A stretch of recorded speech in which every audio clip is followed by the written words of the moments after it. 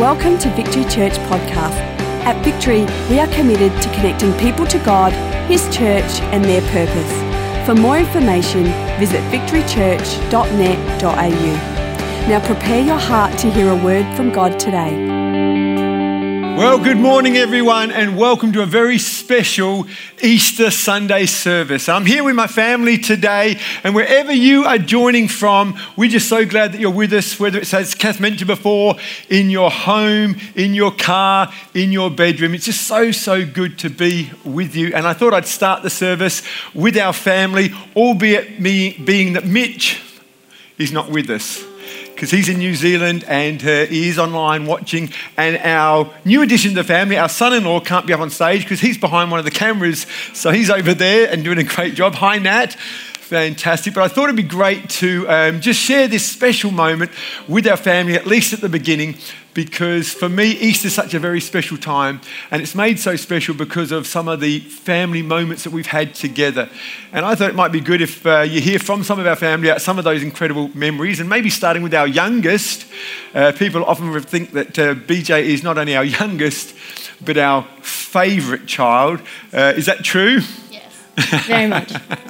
Well, why don't you just start, BJ, and let everyone know one of the childhood memories that you have being in the Rainbow household, particularly at Easter time. Well, one of my favourite parts would have to be the Easter egg hunts. Come on.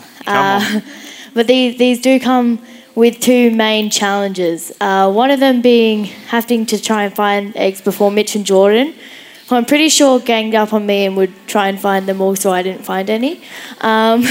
But the main one being trying to find them before our dog Tobias does. The dog. Yeah.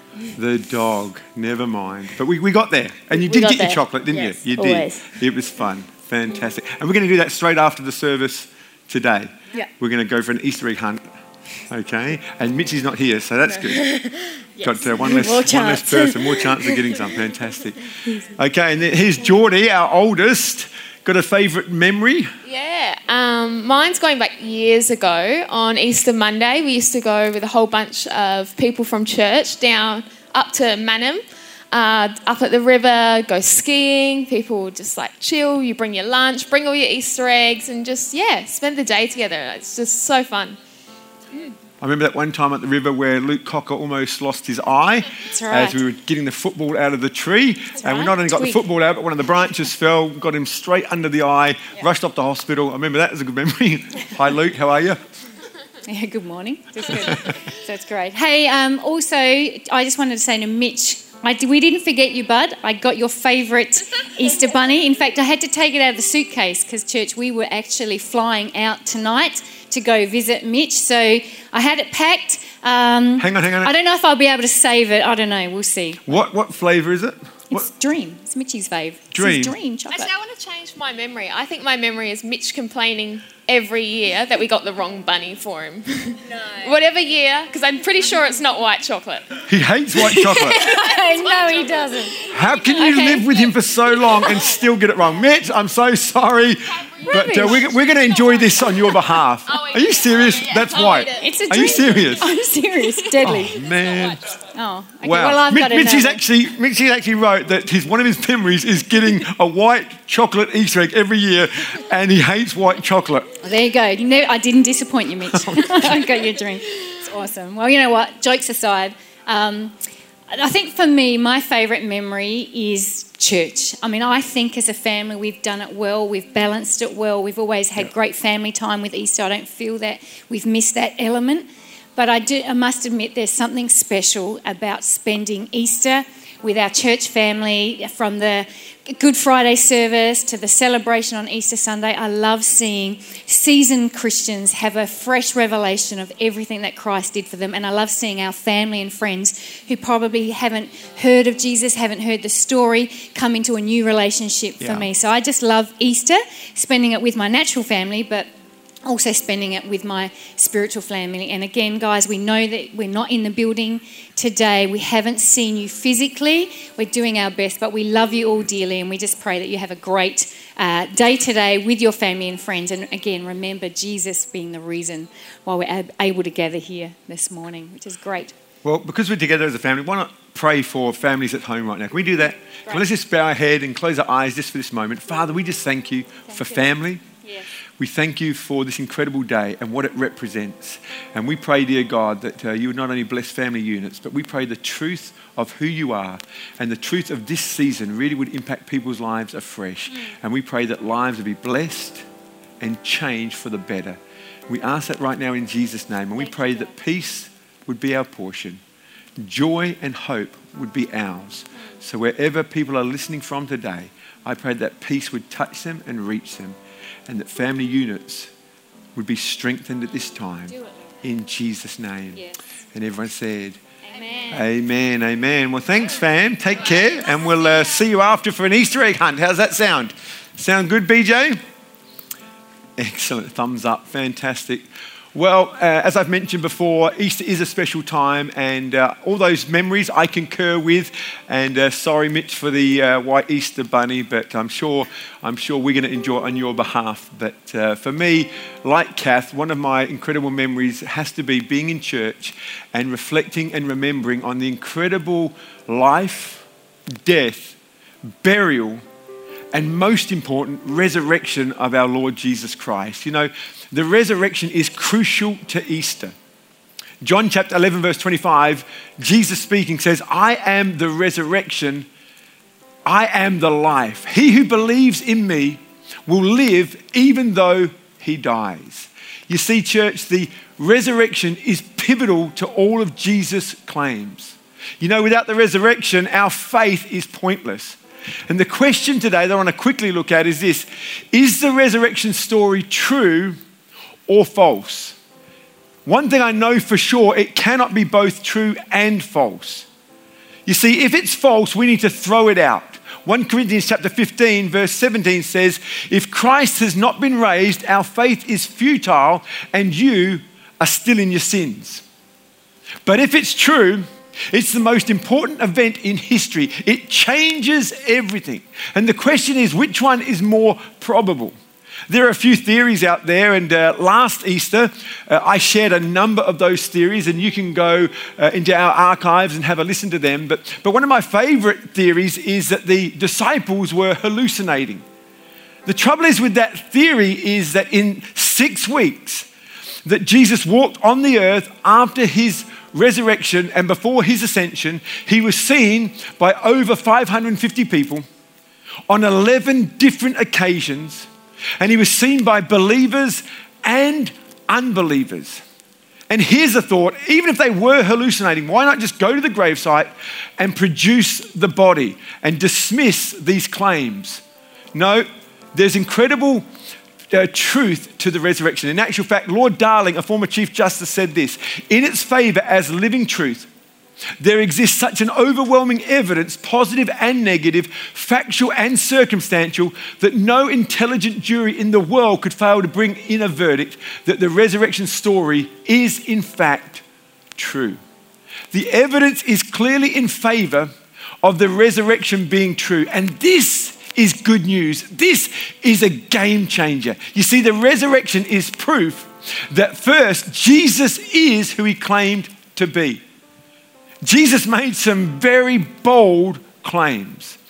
And these claims either make him the Lord, a liar, or a lunatic. You can't say the things that Jesus said and put him in the category of a good teacher. He said, I am God. He said, if you've seen me, you've seen the Father. A good person would not say that if it were not true. That would put him in the liar category. And if he was delusional, that would put him in the lunatic category. But if it was true, it would make him Lord. The Pharisees, the religious leaders of the day, they didn't like this. And so they challenged Jesus to prove his claims. And Jesus' response is, I will. What's going to happen is you're going to kill me and I'll rise again. In other words, he quoted the great theologian Arnold Schwarzenegger, I'll be back. And that's exactly what happened.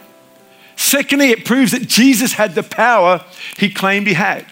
You see, because he was God, he could do everything that God could do. And no religious leader or government had the power to stop him. They arrested him, they mocked him, they flogged him, they crucified him, they killed him, they placed him in a tomb, they put soldiers around that tomb to guard it. And yet on the third day, Jesus rose again, shaking off death as you and I would shake off a fly, proving that you cannot keep a good man down. This is good news, church. Not only that, but it also proves that Jesus does what he says he'll do. See, the cross was no surprise to Jesus. After his resurrection, he said, I'm back. In other words, I told you so.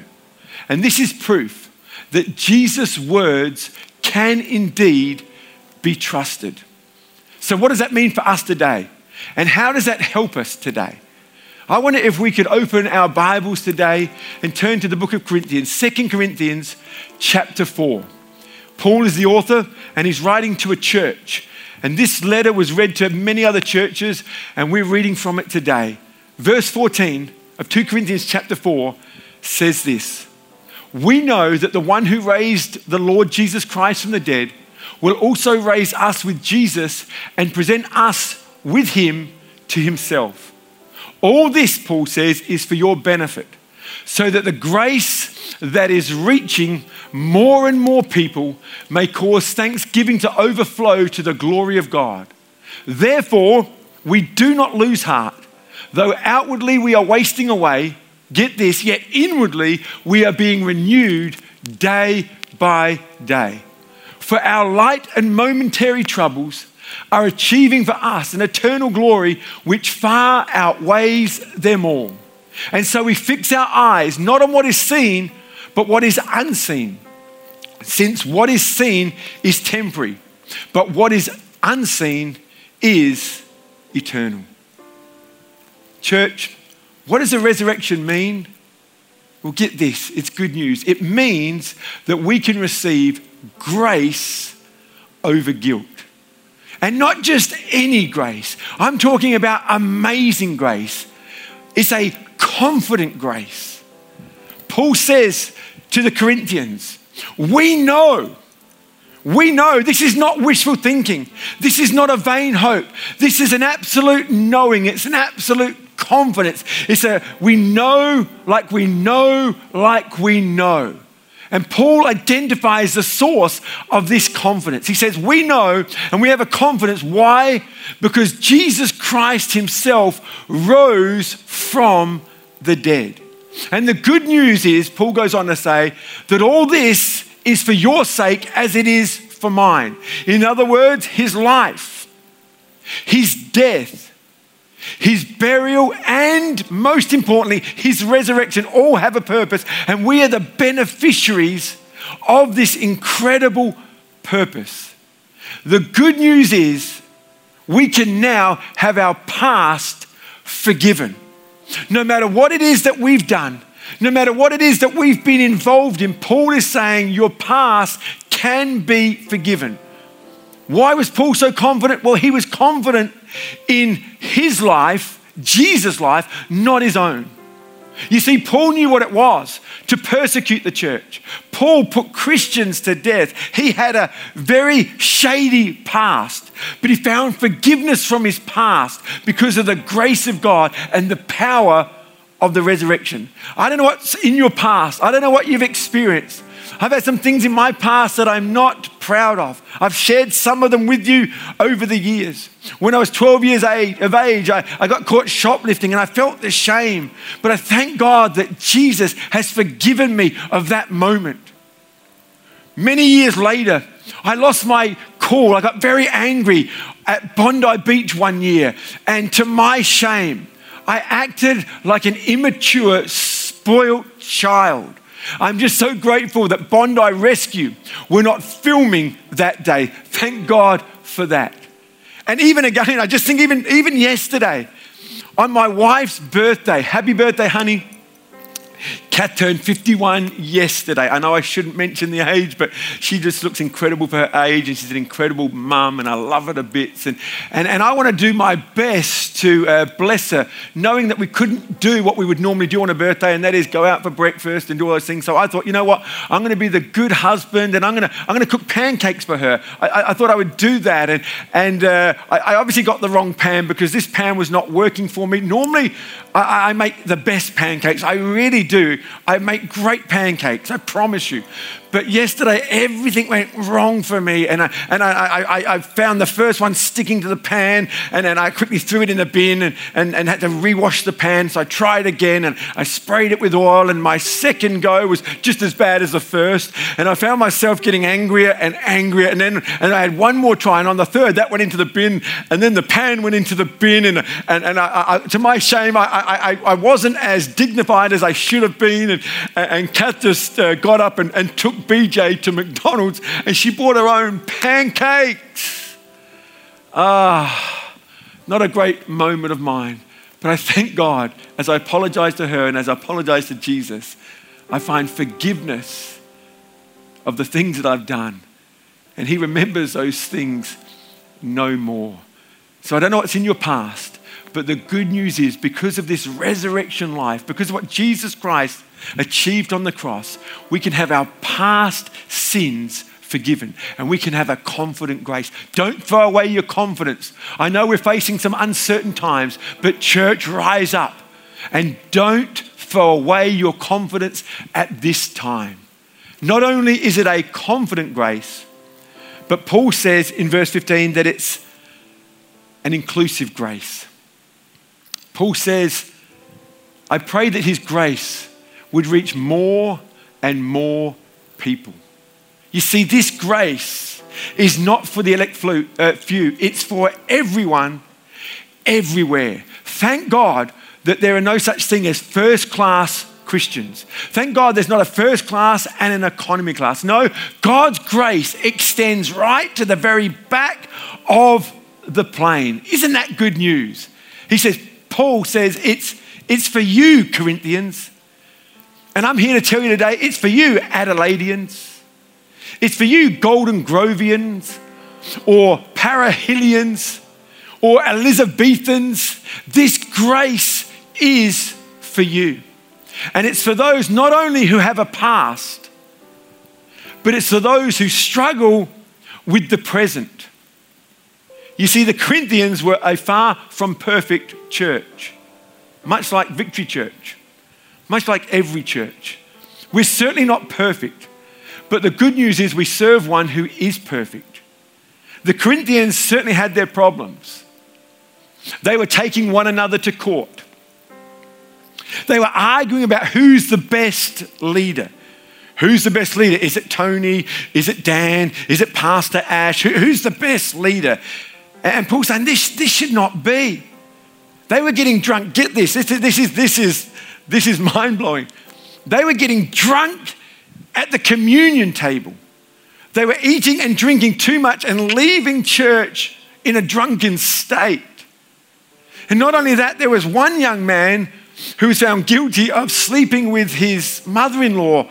I mean, this is a far from perfect church. And it was to this church that Paul wrote these words, that this grace is inclusive and it's for you in your present struggles. And Paul wrote to the Corinthians to say, hey, don't let your present struggles rob you of the confident grace and the inclusive grace. It extends to you, Corinthians. And I want to say to everyone listening online today and watching, it includes you. His grace extends to you. Wherever you may be this morning, whatever device you may be on, God's grace extends to you. It's a confident grace and it's an inclusive grace. And then Paul goes on to say, not only is it these things, but it's an eternal grace. He says in verse 16, though outwardly we're wasting away. Church, everything in this life is wearing out. This body of mine, while I do my best to look after it, it's not what it used to be. Our careers wear out.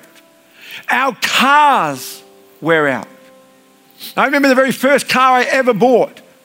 I had it for 5.5 years, and by the time I sold it, it was pretty much a rust bucket, and now I'm pretty sure it ended up on the scrap heap and doesn't even exist anymore. Homes are wearing out. We built a brand new home only 7 years ago, but already I'm having to give it some change and put some fresh paint on it and fix some cracks. Everything in this life is wearing out. We have an aversion to growing old. We have an aversion to just letting things get dated. We do lots of things to our bodies to try and keep us young. We put Botox in our face. We're trying our best to reverse the aging process. But Paul basically says that our fight against mortality, it's a losing battle. But here's the good news. As Christians, we have a living hope. We have a living hope. See, not only can your past be forgiven and your present managed, but your future can indeed be guaranteed. See, for the Christian, death is not something to be feared. It's a doorway to something bigger, something better, and something greater. Paul says, although we're fading away outwardly, yet inwardly, we're being renewed day by day by day. And so he says to the Corinthians, let's focus on what is unseen. You know, there's a lot of things happening in the world today. You turn on the news and it's pretty much COVID-19 everywhere. And the news isn't altogether good. And if we just focus on what we see, on what we can smell, on what we can taste and what we can touch, it's going to lead to a state of depression, hurt, and hopelessness. But Paul's saying, come on, though that is a reality, there is a greater reality. And the greater reality is that which is unseen. Paul says that this body is a depreciating asset. But our spirit, the inner man, the real you, the real me, is an appreciating asset. And Paul says that one day we'll have a body to match our spirit, a body to match our soul, the kind of body that Jesus had after he rose from the dead. It was in the upper room that Jesus entered the room, which was interesting because the doors were locked. They were locked because they were afraid. They didn't want anyone coming in. And yet Jesus just made his way into that room. He had a new resurrection body that was able to walk through walls. And yet they could touch him. Yet he was able to eat the food that they gave him. This is the promise to the believer. This is the promise to you. And this is the promise to me. And Paul says, as a result, let's not give up. Let's not lose hope at this time, because we have a God who is for us. We have a God who is able to help us in all of our circumstances and situations. He says, so don't throw away your confidence. We have a confident grace. We have an inclusive grace.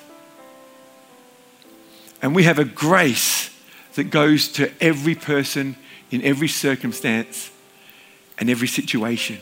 And it goes on for all time and eternity. I don't know where you're at. I don't know what you're presently facing right now. But I would count it a privilege this morning and an absolute honor to stand with you and pray for you that you would not give up and not lose heart and not lose hope. Let's pray, shall we? Father, I thank you that we do indeed have a living hope. And I pray today that we would find joy and that we would find peace and that we would find purpose in you. That we would not give up, that we would not give in, and that we would not throw away our confidence. That we would know that our bodies, though wearing out, inwardly we are being renewed. And I ask and pray right here, right now, in Jesus' name, you come and strengthen people everywhere at this time. And everyone at home, wherever you may be, said, amen, amen.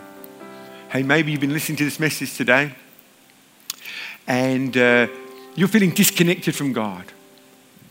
You don't have a relationship with him. You've never opened up your heart and life to accept him into your life. The Bible says that if we would confess with our mouth and believe in our heart that he is Lord, he will come and he will be with us and he'll be there for us. Maybe there are some of you who, like the prodigal son, have walked away from God because of the circumstances, because of your situation, because of you facing some of the things that Paul was addressing in the Corinthian church. But the good news is you can turn around like that prodigal son and come home today. If you want to be closer to Jesus, if you want him to come into your heart, into your life, and you want to receive him today, I'd love to lead you in a prayer of salvation.